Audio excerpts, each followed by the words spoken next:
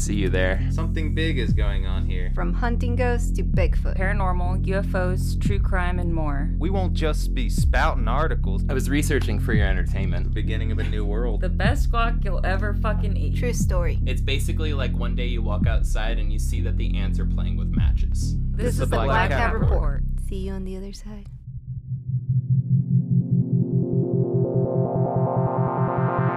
This week, we're diving right into this multi-part saga, so please go back and listen to episode 41, part 1, if you haven't caught it yet, because there's about to be names, dates, and drama as we sink our ufological teeth into the Brooklyn Bridge UFO Abductions, part 2. Now, with all that said, welcome everybody to episode 42 of the Black Cat Report. My name is Gil, and we got Selena riding shotgun. Hello. Joey on the roof with an Uzi. Are we there yet? And International Betsabe is, for all legal purposes, she's away right now. She's not breaking her parole.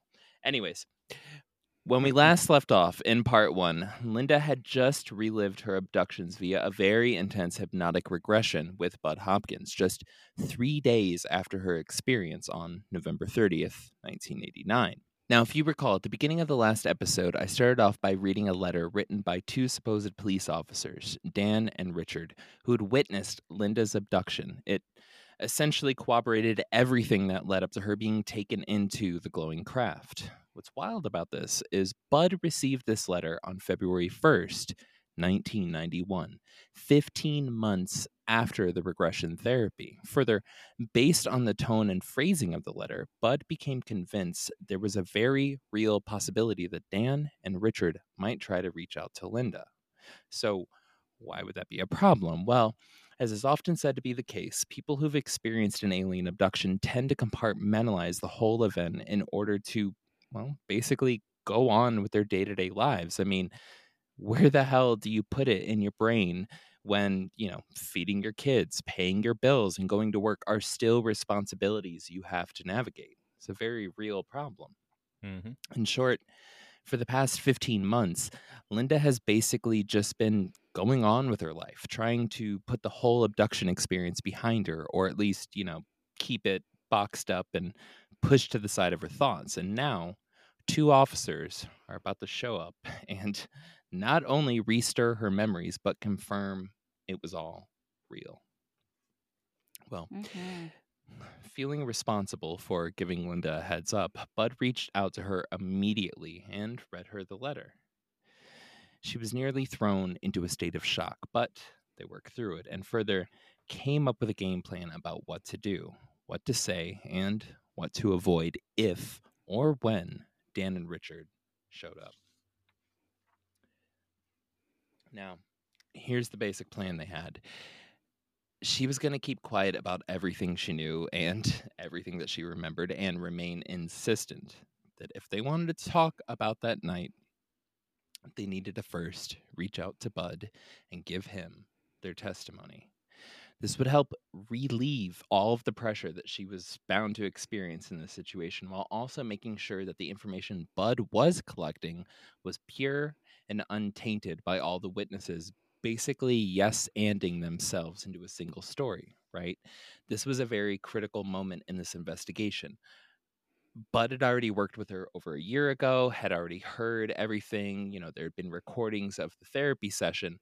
And now, again, 15 months later, people are saying, hey, remember that case where that lady sat down in your office and, remembered everything and went through this crazy abduction story? Well, we're two police officers who literally saw all of that. Up until this point, there was no outside witnesses for Bud to go off of. So this is groundbreaking. Bud, in this book, and he constantly goes over it, he has abduction support groups, right? So he spends part of the year living in Cape Cod, where he's and actually even in New York, he's an incredibly famous artist. You can look up Bud Hopkins art. He's incredibly famous as an artist.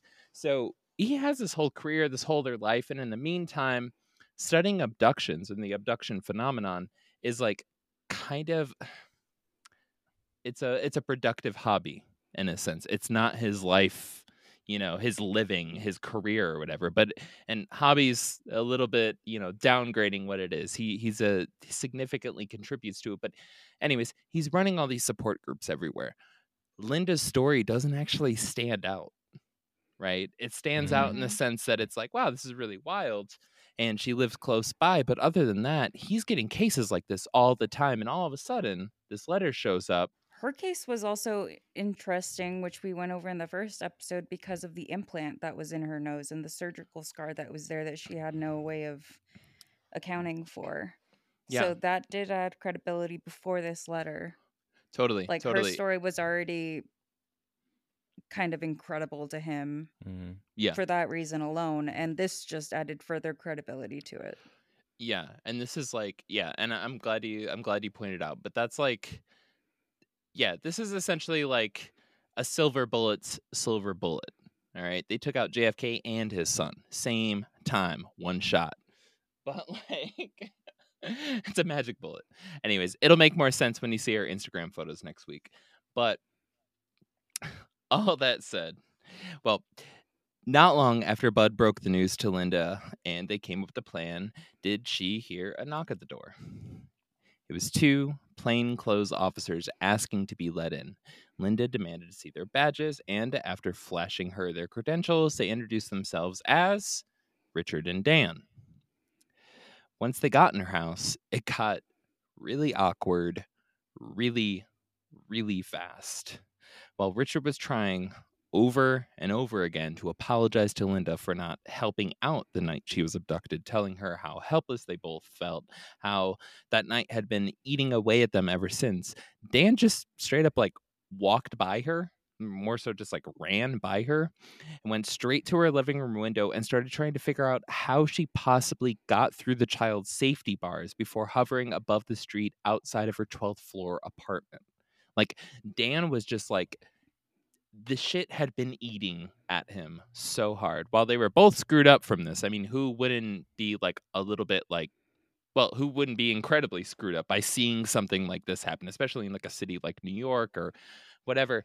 Like, Dan just like is like just blockers or blinders on, rushes right by her and is looking at her window like, how did she do this? How did blah, blah, blah, blah, blah. Like, he's trying to figure out any way to rationalize the shit that he saw a little over a year ago. And not only that, but like, he's extremely suspicious of her. He thinks that she herself was working with the aliens because she didn't seem to be putting up a fight. Yeah. And he also had just this, like, they all had a strange feeling that she could be in cahoots, and they were trying to like prove that she couldn't be. This becomes like a common theme in like their continued contact is like, Richard is, so if we have to place it this way in terms of good cop, bad cop, forward here, just a heads up here, they're both still cops. But in good cop, bad cop, Richard would be the good cop, Dan would be the bad cop. He is a complete asshole to her. Right? Like, he's having a mental, like, picture this. He's having a mental breakdown, realizing it's her, realizing that it's real. Like, being in the apartment where he saw her get pulled out of, and like the creatures and all this other crap, and like seeing this woman, which I think he refers to as like the angel on the top of the Christmas tree at one point in the book. Like, they have all these weird nicknames that they start giving her and calling her cutie and sweetie pie and perfect girl, and just like all this weird shit that's popping up in there, which is like outside of the like cultural level of misogyny in the early 90s. It's like past that. It's like it's way past the level of the socially acceptable amount of misogyny at the time in communication, right? Like, it gets weird. At a certain point later in the book, Richard literally takes her hand, takes her face in his hands and is like, I wish you were mine. Yeah. Like, this shit's building. So yeah, well, these guys must not be proper New Yorkians, because New Yorkers, excuse me, because New Yorkians, we're terming the new phrase for New York people. New York people are now New Yorkians, But check our merch They're store. basically Yorkies. And they basically they're going against all the New York rules, because first off, something's happening up in the sky and they're actually looking at it instead of just pretending like it's not happening and then forgetting about it later unless there's a police warrant out for the arrest of that person. So they're going against all the New York rules when just pretending it's not there. Like if your next door neighbor is committing murder, you just go forget about it. Well, anyways, so Dan is at the, I don't even know if it's the start, but it's the first kind of real solid touch point in the book and with our knowledge of him, right, and communication with him, where it's like this is kind of the beginning of his full scale, like just mental and emotional breakdown. Like Dan's spiraling right now, hardcore. Mm-hmm. Yeah. So Dan rushed over to her living room window and started trying to figure out how she possibly got through the child safety bars before hovering above the street outside of her 12th floor apartment. He then proceeded to have a complete mental and emotional breakdown in front of Linda, saying over and over again, "Oh my God, it's her. It's her," as he covered his tears that were now streaming down his face. Like this is hitting him so hard right now. This whole time, right, Linda did her best to stick with the plan her and Bud had agreed on, maintaining her composure while essentially not giving like Dan or Richard an ounce of actual information about the events. And she just kept repeatedly telling them over and over again, basically like, hey, if you want to help, you need to contact Bud.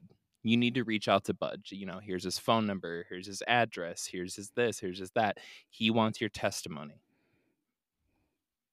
Yeah, and like they wouldn't really take that as an answer. They were making up reasons why they couldn't talk to Bud or why they didn't really feel comfortable doing that, and she just kept repeating that. And also like they just didn't stop asking her questions about that night. Like they were interrogating her, and she had to keep saying things to deflect it, like it frightens me too much to talk about it. I it scares me, like, you know, and stuff like that, just to like get them to leave her alone. But yeah. This was like a very awkward situation. Her kids are gone at school. Her husband's gone. She's home alone. And there's two men in her house. And they're also like restirring all of this shit. Right. And at least like, one of them is mentally unstable. Yeah, like clearly this dude's going through some shit. Like he's pretty much just ignoring her and only talking at her or making comments at her. Where's Steve? And when he, yeah, right. And when he is making comments, some of the times he's like literally saying shit like, "You're one of them. I know you're one of them. You have to be one of them. That's the only way it could happen. How do you look human and look like what, or not look like one of them?" Like he's making really fucking weird comments. Again, two big dudes. She's a very small woman, just in her house, middle of the day. Nobody's around. This is scary as fuck. Like this is horrifying. Yeah, and it's like super traumatizing because like she's obviously a victim of being abducted like constantly multiple times over the course of her life, and she feels like she's been, you know, like completely taken advantage of by these like creatures, and then someone who witnessed it is now blaming her for what she's been going through and telling her that she's one of the people that have been harming her for the longest time. And like, imagine being told like after you experience something traumatic that like, you know, like you asked for it. You basically asked for it, and like, you know, not only did you ask for it, but like you're lying about how traumatic it was for you because you're actually working with them. You're in cahoots. This is so she was really upset. This is a fuck situation. I can just see Bud right behind the door, or right and looking through like a hole in the wall with a gun, being like, "Just give me a reason. Just give me a reason. I'll do it. I'll do it." Dude, Bud was a badass. I could low key like. I mean, he seemed more like a hot chocolate kind of badass than a handgun badass. You know what I'm saying? Like, Bud seems like the person where it's just like you really could come at him with some like very very intense shit, and he would know how to handle it professionally and well and make sure everybody was taken care of and everything is well documented and respected and all this other stuff. He didn't seem like he would like go in there like John Wick style, but I like to imagine in his youth he did.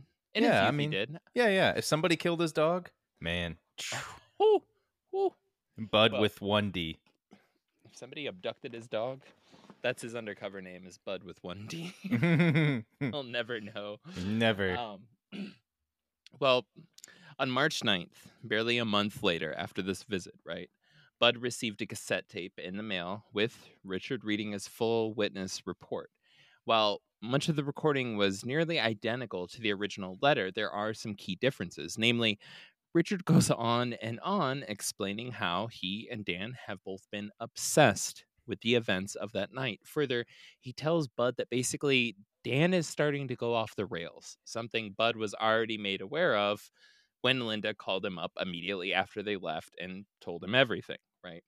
Well, this is a reality that will be further highlighted a month later when Bud receives Dan's report in the form of a letter. Quote, "Dear Mr. Hopkins, my name is Danny. You are acquainted with my partner, Richard. He wrote to you about what happened to us in late November of 1989, early in the morning. I decided to get in touch with you after taking a long fishing trip in Nova Scotia. I had plenty of time to think things out and relax at the same time. Relaxing didn't come easy either. Do you have any idea of how I'm feeling? This whole situation flies in the face of everything I have ever learned and believed in over an entire period of my lifetime. I'm not confused because I know what I saw. I'm not depressed anymore because Linda is alive. Seeing Linda for the first time in her apartment one evening about a month ago pushed all my depression and guilt away. However, anger, fear, and embarrassment set in. Richard is dealing with these very same feelings in his own way. He remedies it by secretly watching Linda. I don't think she would like to know that. Whenever he starts questioning the reality of the whole incident, seeing Linda reinforces the reality of it all, and then he doesn't feel crazy anymore.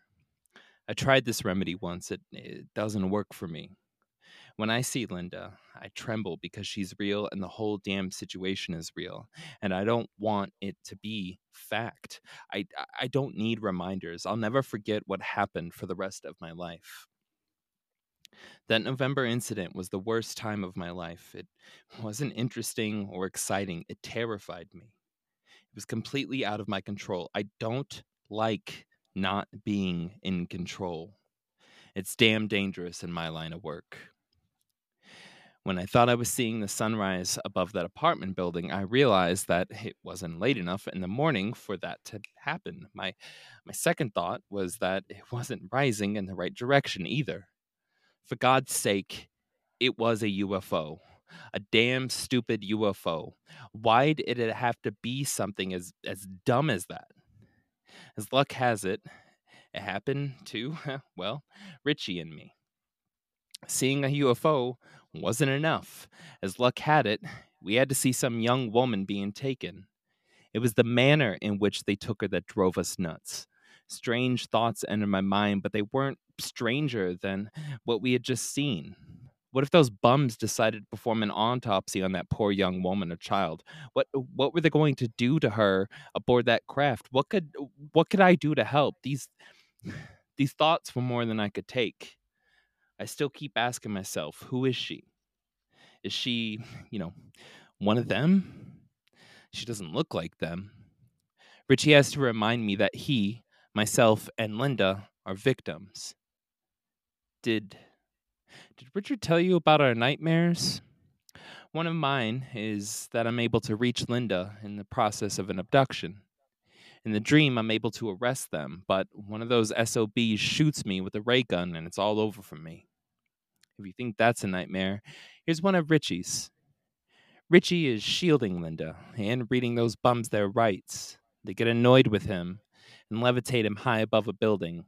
Then they drop him. Mr. Hopkins, I sleep with a sledgehammer by my side instead of a woman. My pistol is beside my bed. Logically, if they can take Linda, they can find me and take me. I wonder if they know that we saw them. We saw what they did. Richie has the same fear. He bought a blow-up dummy of a man and puts him in his bed every night and sleeps in the spare room. Is this normal for two grown men? I wouldn't think so. If the department knew this, we would both be out on our asses. I'll never forget the combination of low humming, whistling sound we heard while sitting in the car and watching this thing, but as soon as the blue-white light beamed on, there wasn't a sound. The lights weren't like anything I've ever seen in some of the greatest light shows.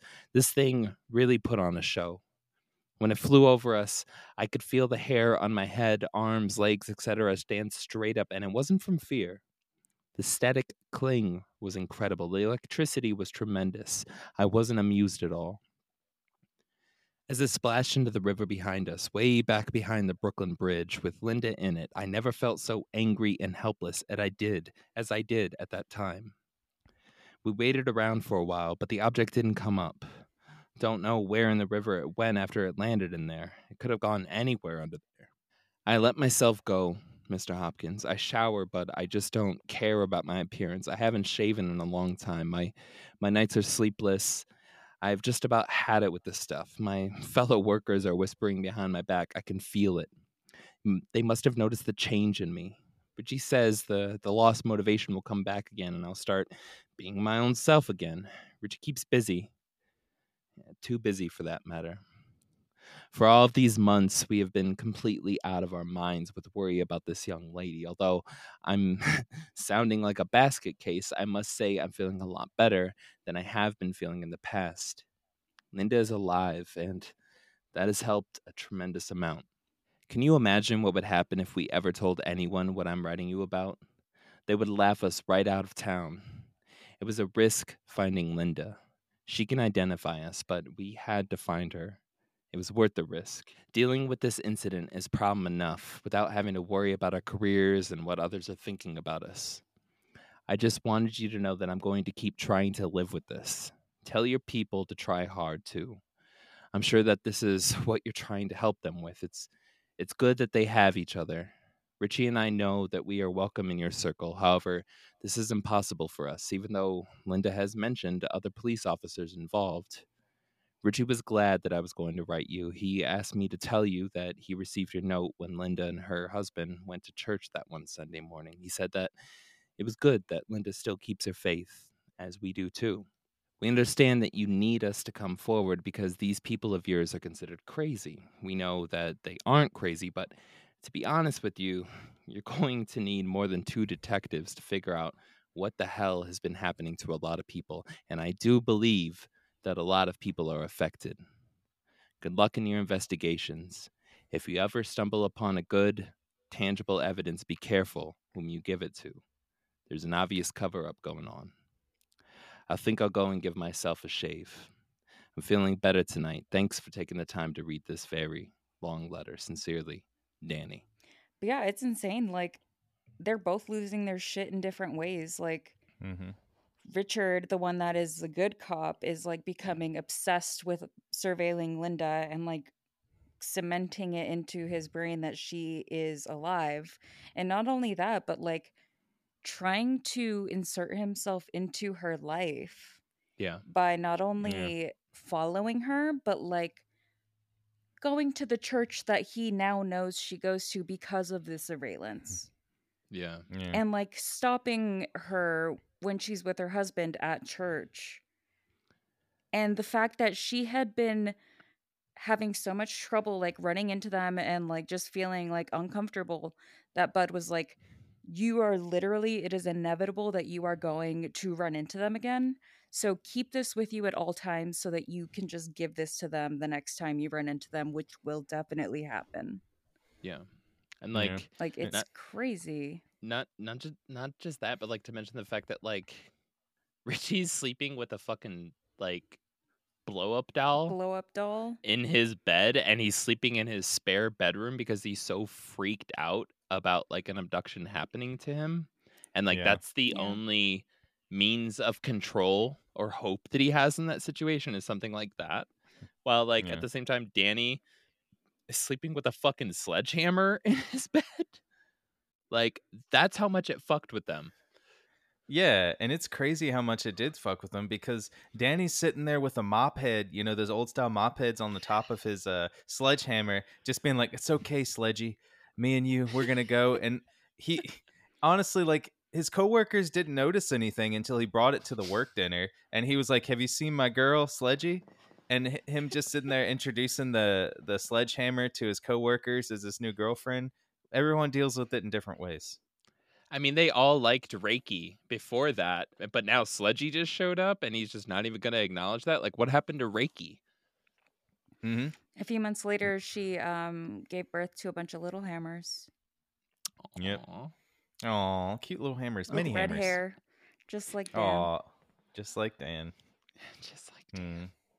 But yeah, so I really did want to read like Dan's letter though, because there's a lot of subtleties in there and some things that aren't so subtle where it's just like he's going off the rails and he's still partially aware of it, but also his letter's a lot more honest than the tape recording that Richard sent. Richard's tape recording that he sent Bud is just kind of like, yeah, this is this, and it's a lot of the same testimony that, again, the last episode, that was what I introed with, was like the main meat and potatoes of his letter, of their testimony, right?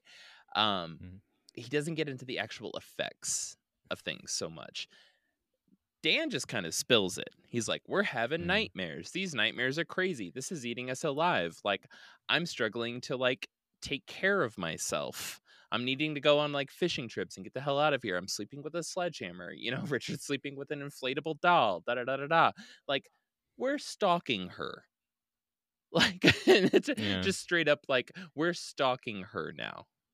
Right. And like, I don't know if it's in that letter or if it's in some other communication that they have, but it's literally like he will make one statement and the next statement will be completely contradictory on how he feels about Linda and seeing her. So he'll be like, she can go to the moon for all I fucking care and she wouldn't be far enough away. And then he's like, I want to keep her close because I feel like having her close will make the nightmares go away. Yeah. And that's literally like one after another. And I feel like that's what's his name? Dan, Richard. No. Ramirez. Bud. Bud finds that like immediately like very alarming because it just shows that like he's unstable. Yeah. All that said, the plot is about to thicken. About a week after receiving that letter from Dan, a third one arrives at Bud's house. This time, more will be revealed. Here we go. Quote, "Dear Mr. Hopkins, we're writing to you once again because of the utmost importance of what has been said. When you have completed this letter, we hope you'll try and understand the seriousness and the extent of our situation. The extenuating circumstances involved led us to reveal to you only partial justifications for our feelings and behavior. There was much, much more involved. We were given permission to reveal more facts from a third party also involved in the November 1989 incident.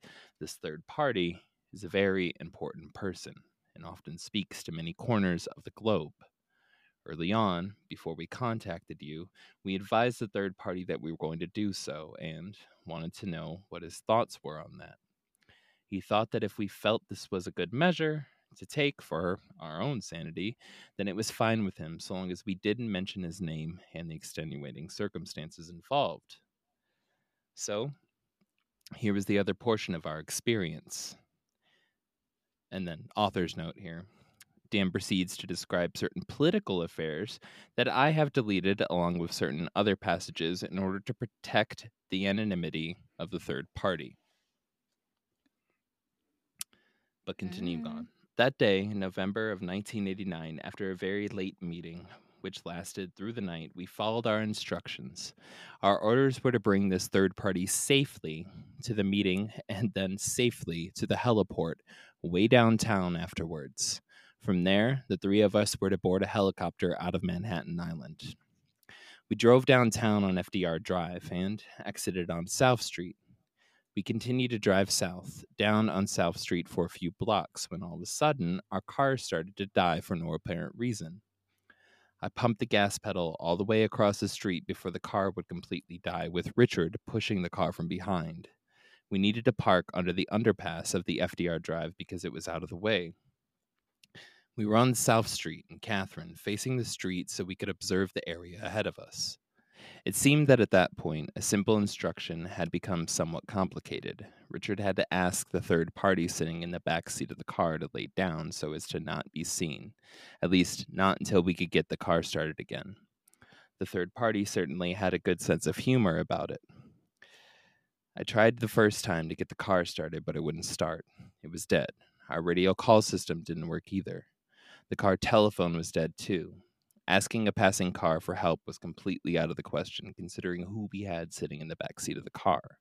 So we waited a while with the hopes that the car would start on its own, maybe on the second try. If it didn't, then one of us was going to have to leave the other alone with this very important person to get to a pay telephone in a very unfamiliar area. We were going to wait about 10 or 15 minutes before trying to start the car a second time, and in the process of waiting and observing the surrounding area ahead, we joked about demoting ourselves to undercover POs. Can you imagine how the third party felt playing peekaboo in the back seat? We all laughed some more. About 3 to 5 minutes into our waiting time, all hell broke loose. The rest is history. The third party saw everything we saw. He saw the UFO, the creatures, and Linda surrounded by the bright beam of light.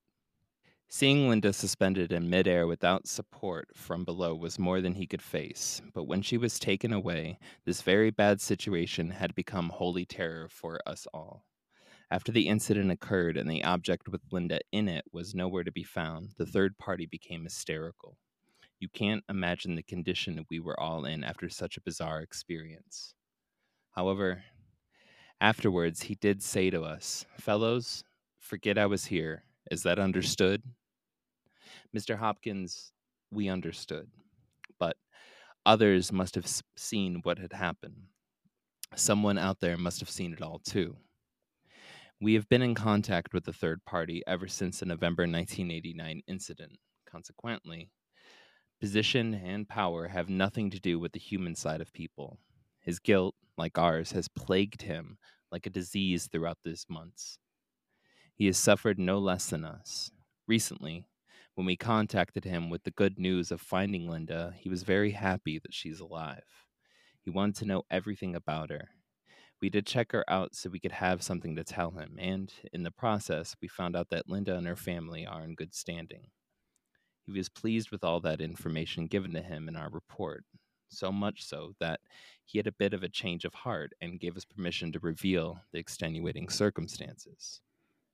When I returned from my long fishing trip, I learned that he too had seen Linda twice without Linda seeing him.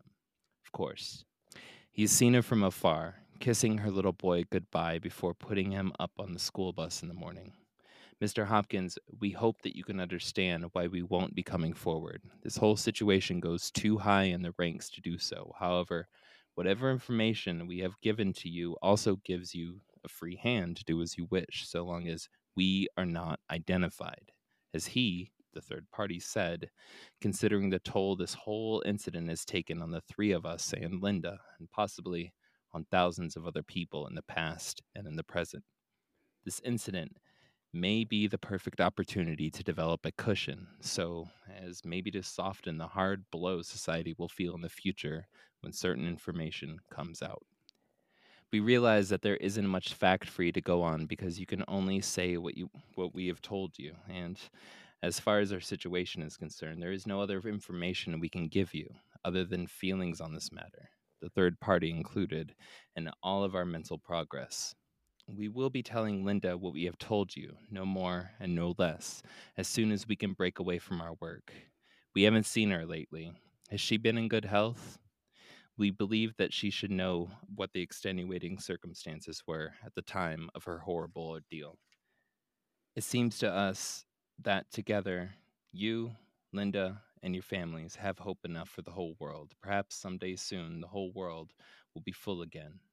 and will understand the unnatural goings-on of today. Mr. Hopkins, remember it all and write it down. Sincerely, Richard, Dan, and him. This seems like they're having like a psychotic breakdown because they're like a multiple personality disorder too thing, because they're kind of like, oh no, everything we told you before is almost fake. And then they're like, here's the real story. Here's another story. Let's bring in somebody else that kind of exemplifies more of our feelings about it. And that's kind of how I'm like reading into it, thinking about it, because they're like, no, third party person is super important. They're super amazing. They also have been looking into her, but for good reason. There's always good reasons for what we're doing. And so it feels like they're just going a little bit even more crazy, which I mean, you know. Yeah, and like at a certain point, Dan also kind of like says this is an issue of security. Like we need to find out if she's an alien or not because security for this very important person. Like, and it's like, what do you mean? Like even Bud was like in his, like he writes like, does he mean like his own security, national security? Like what the fuck is he talking about? I can also say, like, having read a lot of their letters, whether it's like, you know, Linda's or like Dan or Richard's letters, like just trying to read that last letter is like deteriorating and like in context and like how you read it. Like it's the phrasing and the wording and how much, like how heavily edited it is, but like it's just jumbled the fuck up. But it does reveal some like very important things. So Joey, that's not a bad like idea or point that you just made about like that they might be like creating this third party. But I guess as a slight spoiler, there literally is a third party. Like there It's will legit. be yeah, it actually is legit. Like what happens here. All right, so I'm about to break the fourth wall and slap everyone in the face. I know there has been a lot of letter reading and a lot of buildup so far, a lot of names, dates, yada, yada, yada. Here's one of the reasons why. On Monday, April 29th, 1991, just a few weeks after that last letter Bud had received, the one we just covered, he'd get a frantic phone call from Linda. Apparently, that morning, right after she waited with her youngest son to board the school bus and saw him off to school before leaving to go do some grocery shopping, well, as she was making her way downtown, walking fast, something. Faces past, yeah. was homebound. And she was homebound. Well, she was storebound, but yeah. Yeah. But yeah.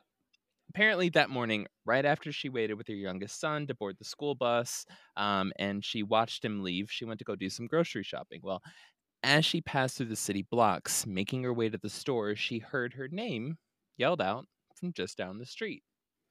When she turned around, she saw Richard with a huge smile on his face as he walked up to her. They chit-chatted for a little bit. It was very awkward for Linda. And, well, she basically was just like, well, I gotta get going. And he's like, no. Like, why don't we chill and talk? Why don't we blah, blah, blah, blah, blah. And she's like, no, I've got to get going. And he's like, well, how about I give you a ride? You know, like I can give you a ride to the store. She declined. He insisted. And then a black car pulled up beside them. Richard opened the door and then proceeded to literally wrestle and force Linda into the car.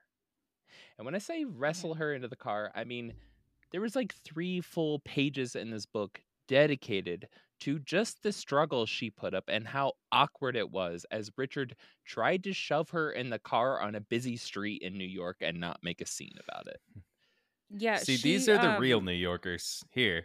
Just like, nope, we're not. No, nothing's happening. Literally, though, Yeah. she said that there were people watching. She was screaming, kicking, like holding, like bending backwards, holding herself from the door, like pushing off, like thrashing, literally like fighting, like she was about to lose her fucking life. And because she didn't know what the fuck was going to happen, they were really unstable. And like Dan especially was like giving her vibes like he wanted to hurt her because he couldn't make sense of things and stuff, and he just had like this angry, aggressive, like, you know, like demeanor towards her, like very like cold and like suspicious, and that's who was behind the wheel of the car. Yeah. The very fucking awkward comment too. I would say that just before she finally like conceded, right? Just before she finally like gave up and she like lost strength, because this was a long ordeal, right? Dan literally yells out from the front, like driver's seat, to Richard and says like, tickle her under her arms and like tells her tells Richard to like tickle her to get her to like let go of the outside of the door to like shove her into this fucking car. This is like a long, awkward scene. And he's just like there on the front with like his hands on the steering wheel, like, you know, just like, white knuckled, and he's like pissed, and he's like telling Richard, I can't go if this shit doesn't stop. Just tickle her, push her inside. Well, after fighting as long as she could, she finally conceded and found herself in the back seat of a black Mercedes, doors locked, Dan behind the wheel, and Richard sitting next to her. She had just been kidnapped. And that's where we'll pick back up next week with the story, with the Brooklyn Bridge UFO abductions, part 3.